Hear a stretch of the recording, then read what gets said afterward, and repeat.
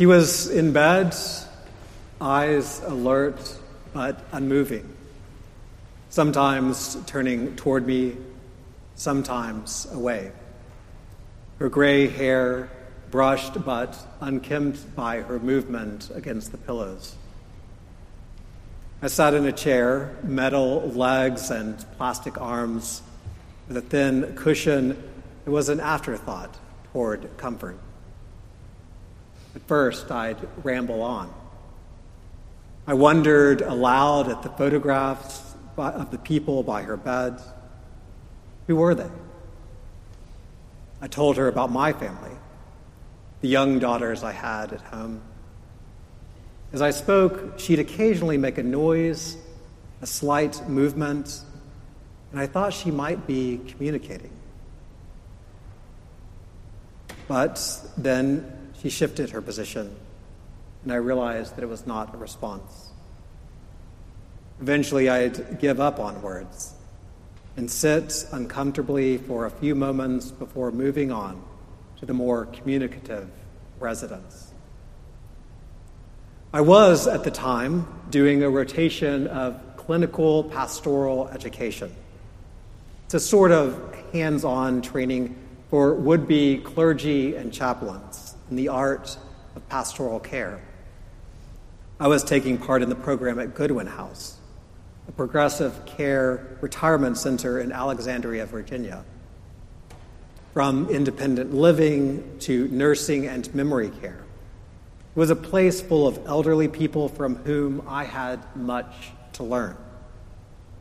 From retired bishops to former NPR journalists, I enjoyed my conversations with the residents. But I think I learned most from that woman in the bed, the one who couldn't speak. I found such a lack of speech difficult. Words have always been my way of getting by in the world. What could I offer if words had no effect? I brought this up in a session with the other members of my pastoral education program. The director, a large, mustached man from Minnesota, who carried with him a deep kindness, advised that I not say anything, that what mattered was just being present to this woman. Words, he said, often get in the way and lead us to try to fix people. Healing, rather than fixing, often comes in silence. So I started to sit and say nothing. I would set a time, 10 minutes or 20, and focus on just being present to her. It was a practice that began to spill over into other parts of my life. When my daughters, who were toddlers at the time, would hurt themselves and cry, I stopped trying to frantically fix them, would just hold them until the tears stopped. And I began to learn, too, that though my days at the seminary were filled with reading and lectures, liturgies and discussions, that what really mattered was behind it all, that quiet presence of God that could never be captured by any formulation, any word spoken or scribbled on paper. There is much that has been written about God. My shelves are full of books on theology and spirituality, prayer and ethics. And we have the Bible, a book rightly called the Word of God, that in its English versions has over 700,000 individual words. But from the beginning to the end, the language of God isn't about words. The words are only circling a presence, the reality of God's being with us. And it is this truth that comes to us most profoundly and fully in Jesus, God's Son. The Gospel of John, in its profound and beautiful opening, calls Jesus God's Word. But it is a strange word, a word made of flesh. Words of flesh sound different from the words of text and speech. Words of flesh communicate through nearness, a presence that speaks but does not break the silence. Jesus, God's Word incarnate, never wrote anything. The books that record his life and teachings are sparse, making up less than 100 pages in the whole Bible. They are like poetry, little words that come out of the silence like prayers, as Wendell Berry once put the poet's task. They are words that do not disturb the silence from which they came.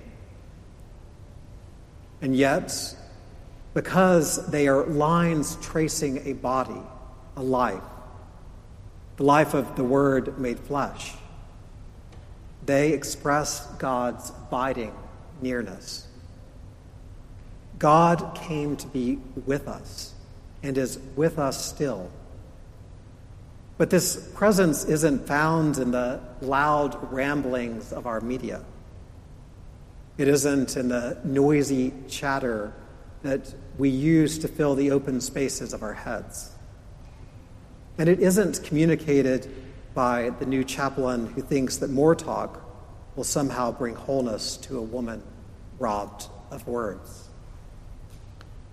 God's Word of flesh is the presence of a long friendship, a long love, the kind that no longer needs to say anything, but is satisfied simply in being alongside. And all who want to follow the way of this Word would do well to also find the way toward its silence, its abiding light.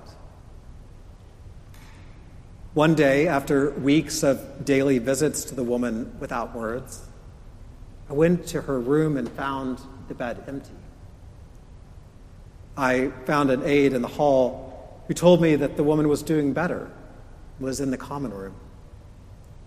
I went toward the room and heard the notes of a piano, the hammers bouncing across the strings in a harmony full of skill and beauty. As I turned the hall, I saw her, this wordless woman, sitting at the keys, playing a song. It wasn't silence, but in those notes, there was something that could never be said. They carried a presence, the witness of the God who holds us in the quiet that comes when there is nothing else to say. My silence did not heal her, but it did heal me in a way. In quieting myself, I learned something about listening. And in that listening, I had begun to catch a deeper music, a harmony of silence. I still find my way toward words, too many words, and I often enter the room of someone in pain and sorrow, wanting to offer some chatty comfort. But at the best times, I catch that quiet song in myself, and I say as little as I can. I wait, I listen, and I offer my presence in some hope that my flesh, my being with, will communicate that word that made all and is in all. Amen.